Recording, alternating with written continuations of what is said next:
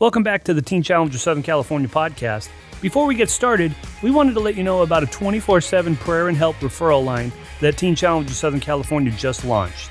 Beginning today, we're going to periodically share with you some of the anointed messages and engage in relevant conversations that were recorded as part of Arise United 2020.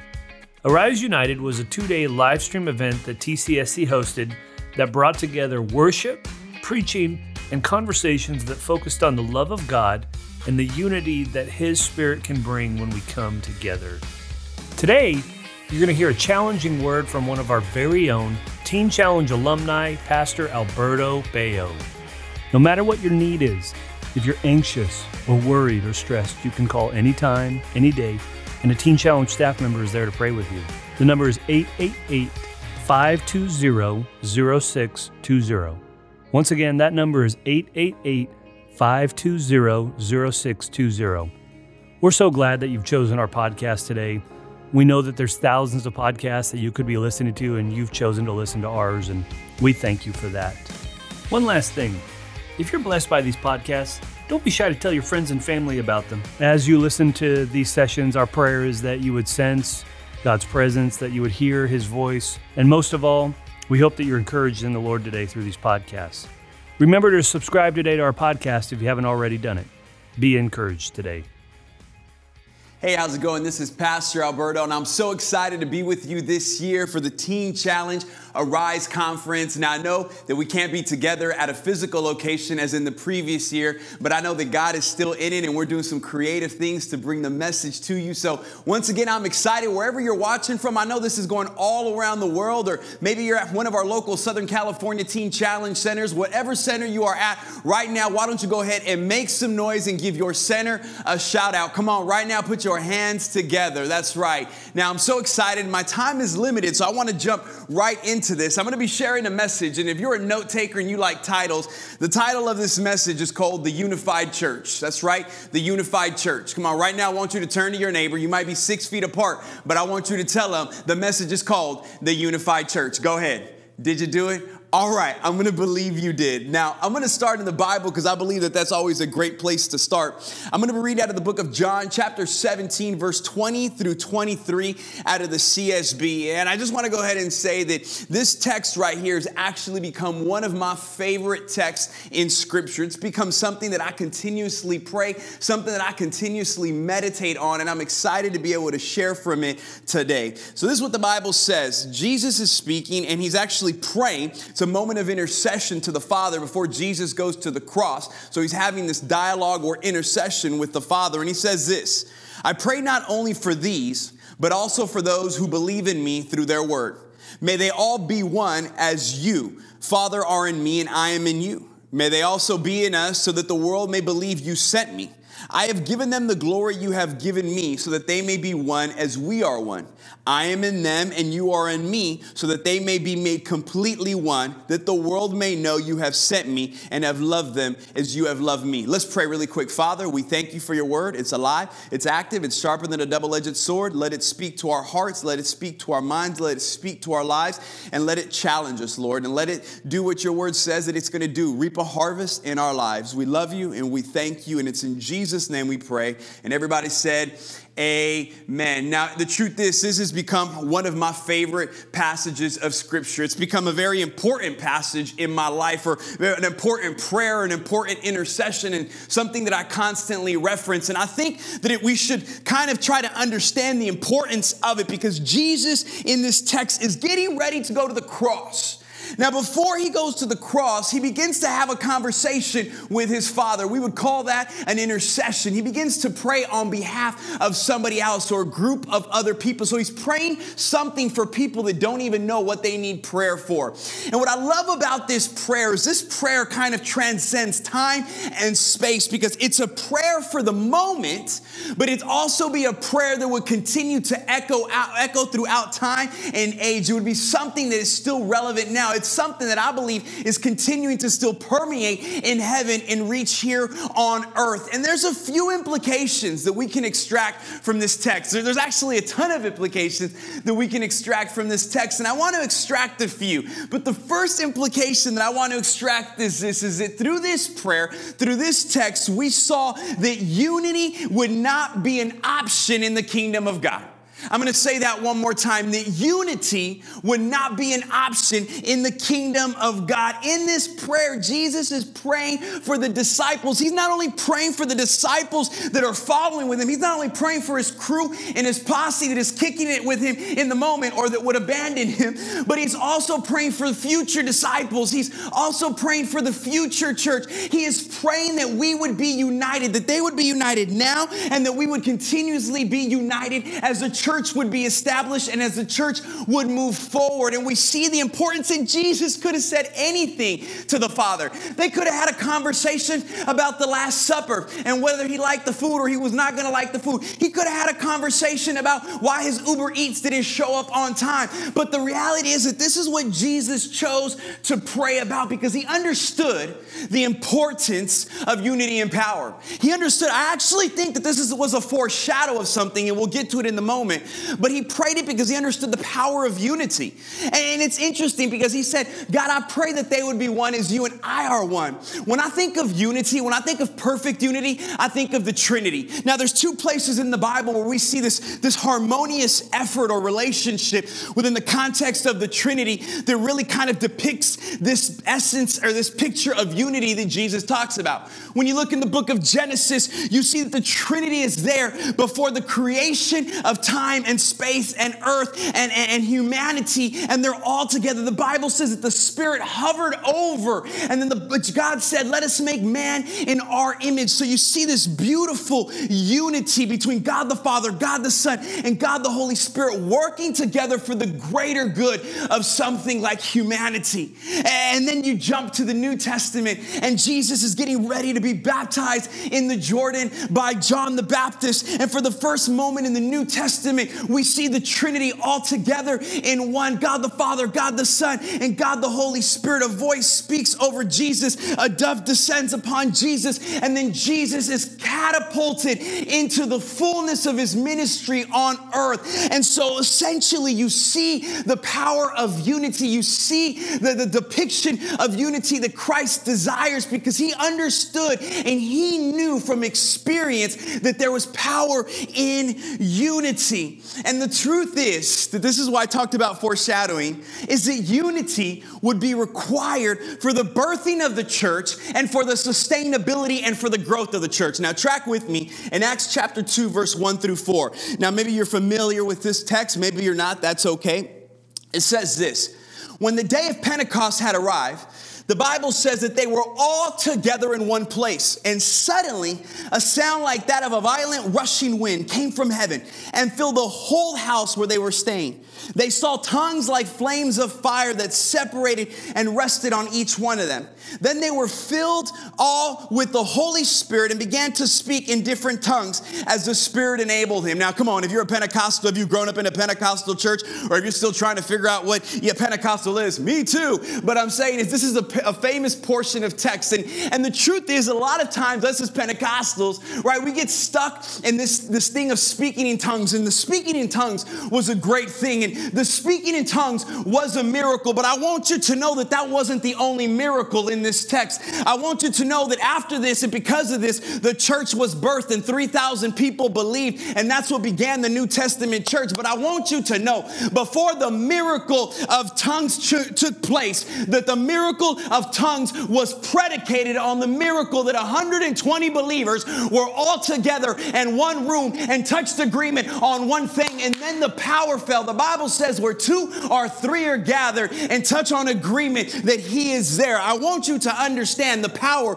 of unity. I want you to understand the importance of unity, because if it was not for unity, if it was not for 120 believers being all together on one accord, on the same page, being one as Jesus and the Father are one, there would be no birthing of the church. There would be no speaking in tongues. It was a unity that gave them access to the Holy Spirit, that gave them access to the power. So I say that there could be no Acts 2, 1 through 4 moments without a John 17 moment.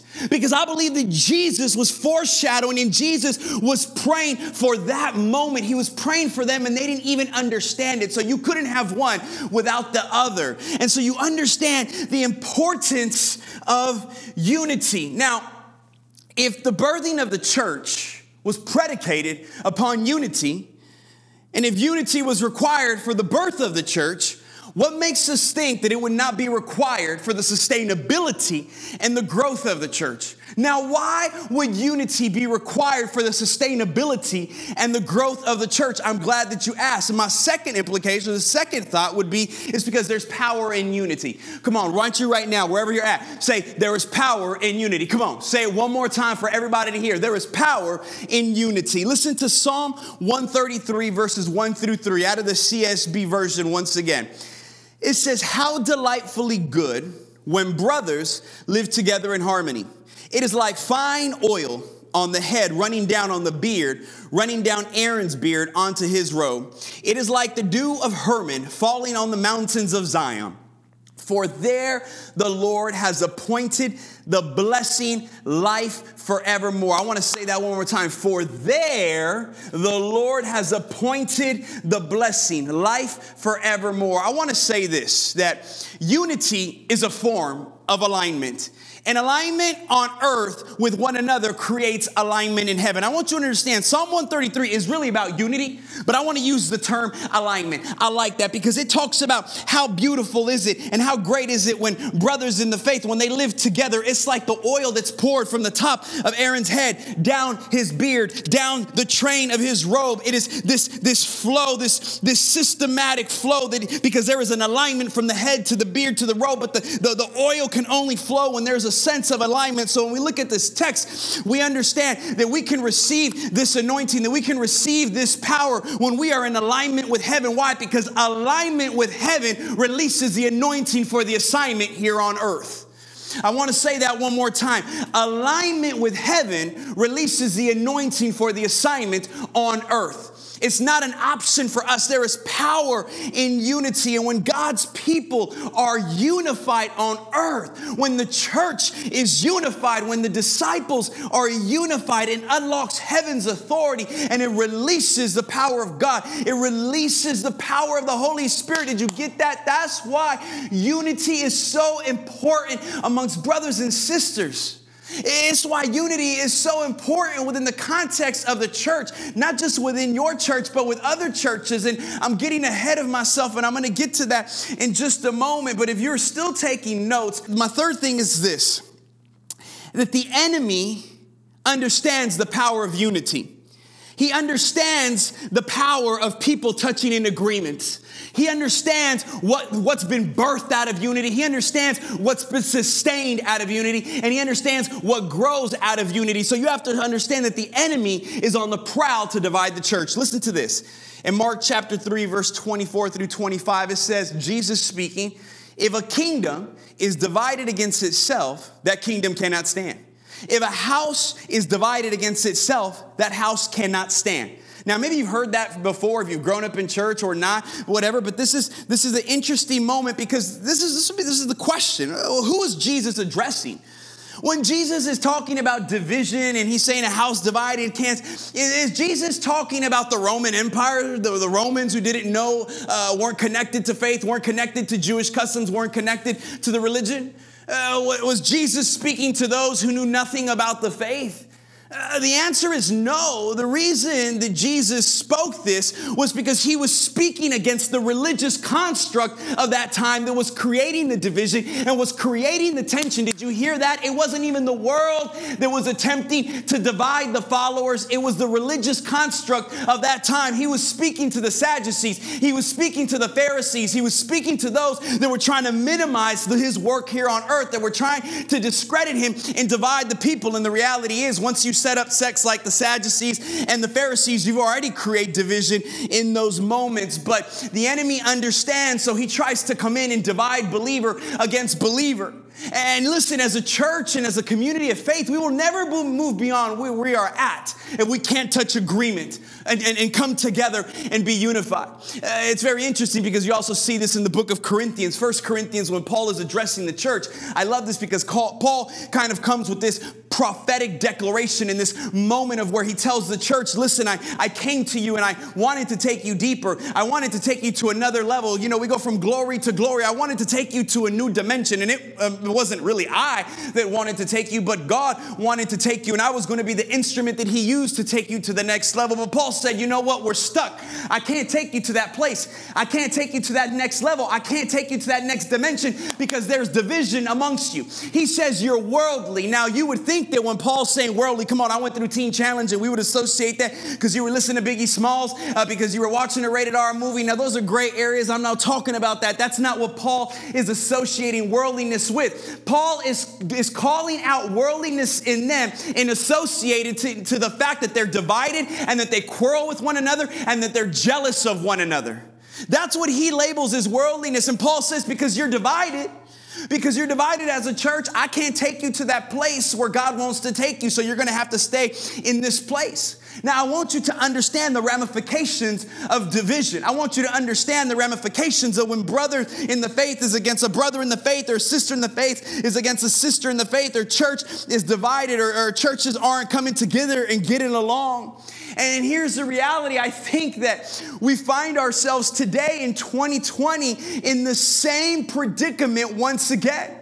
And the reality is we see the church is experiencing a racial divide, which blows my mind because Acts 2 was enough for us to see that if they were given different tongues and if people understood them in their own languages, that God was trying to bring unity. And all throughout the book of Acts, we see that God is bringing people from different places, from different backgrounds together for the sake of the gospel, for the sake of salvation, and for the sake of the expansion of the kingdom of God. But we're experiencing racial divide. How can we call ourselves followers of Jesus Christ and be divided on racism?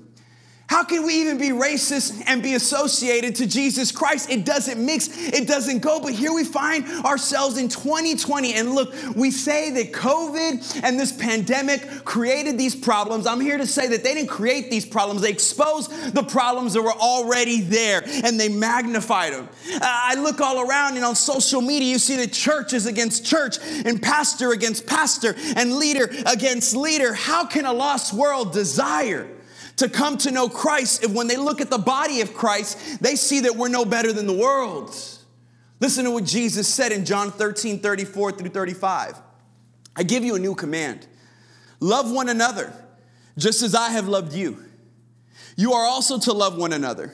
And by this, everyone will know that you are. It doesn't say, and by your social media posts, and by your social media rhetoric, and by your Twitter retweet, and by your Facebook conspiracy theory posts that they'll know you're my disciples. That's not what it says.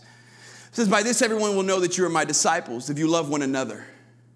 Evidence of the gospel in the life of an unbeliever is modeled through the lives of believers being able to love one another and live in unity. That's the reality. Of course, the enemy wants to divide us. And of course, the enemy wants to create division within the context of the church, because the way that the world will know that we are followers of Christ is through the love that we have for one another. It's the evidence. It's the evidence. I know we want to worship and I know we want to come back into our churches and be together. But I think God is saying, I hear your worship, but I want you to go live worship out. I want you to go live it out. Because in John 4, he told the woman at the well, and my worshipers will worship me in spirit and in truth. And spirit means with our our words, but in truth means with our lifestyle. I think the world is looking for a people that will not simply elevate the praises of God with their lips, but will live out their faith with their life, with truth. And I believe that God is wanting to unite His people again, that God is wanting to unite His church again, because there is power when we are unified. There is power when we come together. There's no such thing as the white church and as the brown church, as the black church. There's only one church, and that's the church of Jesus Christ. Come on, if you believe that right now, I want you to give God a shout of praise. Now I'm coming to a close, and it's this. My final thought would be, it's time that we come back into alignment. I believe we've been misaligned. Now, a few years ago, my son broke his arm on the trampoline. Bless God, we've since burned the trampoline. No, I'm just kidding, but we got rid of it. And there's a photo of his x-ray, and his arm was fractured, and it snapped in an area, and it misaligned his arm. And it was a very painful process, a very painful thing to even watch my son go through. And the doctor comes back after the x-rays and says that my son's going to need a cast. I'm like, well, duh, he's going to need a cast. He says he's going to have to actually wear the cast for 8 weeks. And I was like, what? 8 weeks? That's 2 months. You're going to put a 4-year-old in a cast for 2 months? What are we going to do? Just put me in a full body cast right now, and Jesus, take the wheel.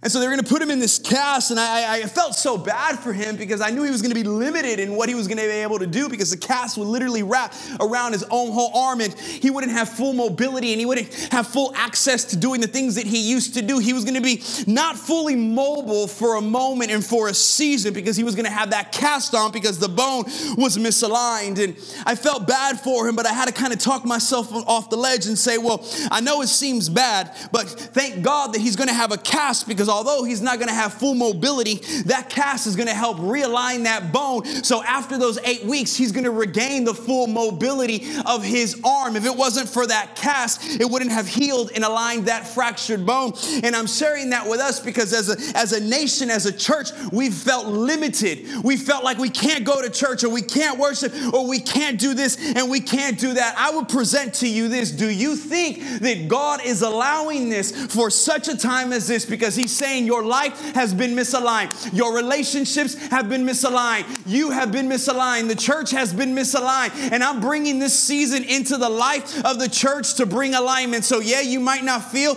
like you're fully mobile. You might feel restricted in particular things, but that restriction is for your benefit. That restriction is for your blessing. That restriction is for the future call that I have for your life. There are some of you in the program right now, you feel limited. God has had to limit you because He's bringing alignment into your life to release the anointing for the assignments over you. And so I just believe right now that what God is doing is He's unifying people. I believe that the lack of mobility has caused us to have to come together for such a time as this, to arise and to awaken the church into what God has called us to be, that we might see the greatest revival that we've ever seen or that we've ever experienced. So would you believe with me now that God wants to bring healing to our church? God wants to bring healing to our relationships. God wants to bring healing into our life. God wants to bring alignment to release the anointing for the assignment over our lives. Let me pray for you. Father, I thank you for everyone that's watching right now. I thank you for everybody that's tuned in every center. God, I thank you for every church that's watching, every believer that's watching all around the world. And God, right now, I pray that we would just submit to your will. God, I pray that we would submit to you, that we would come into alignment. God, that you would forgive us for what we've made it. You forgive us what we haven't made it, Lord. And that, God, that you would hear our cries, that we repent to you right now, God. We turn back to you, Lord. And we pray that you would bring our nation back into alignment. You bring our churches back into alignment, and you would bring our lives back into alignment with you, that we might step into the fullness of what you have for us. So God, we thank you and we love you, and it's in Jesus' name we pray. Amen and amen. God bless you so much. Thank you, thank you, thank you. Look forward to maybe being with you guys in person, and enjoy the rest of the Arise Conference. Thanks for choosing the Teen Challenge of Southern California podcast. If you haven't subscribed yet, do it today. It's easy. Go to wherever you get your podcasts, click on our icon, and hit subscribe. A new podcast filled with godly encouragement, spiritual instruction, and teaching comes out every week. God bless you today.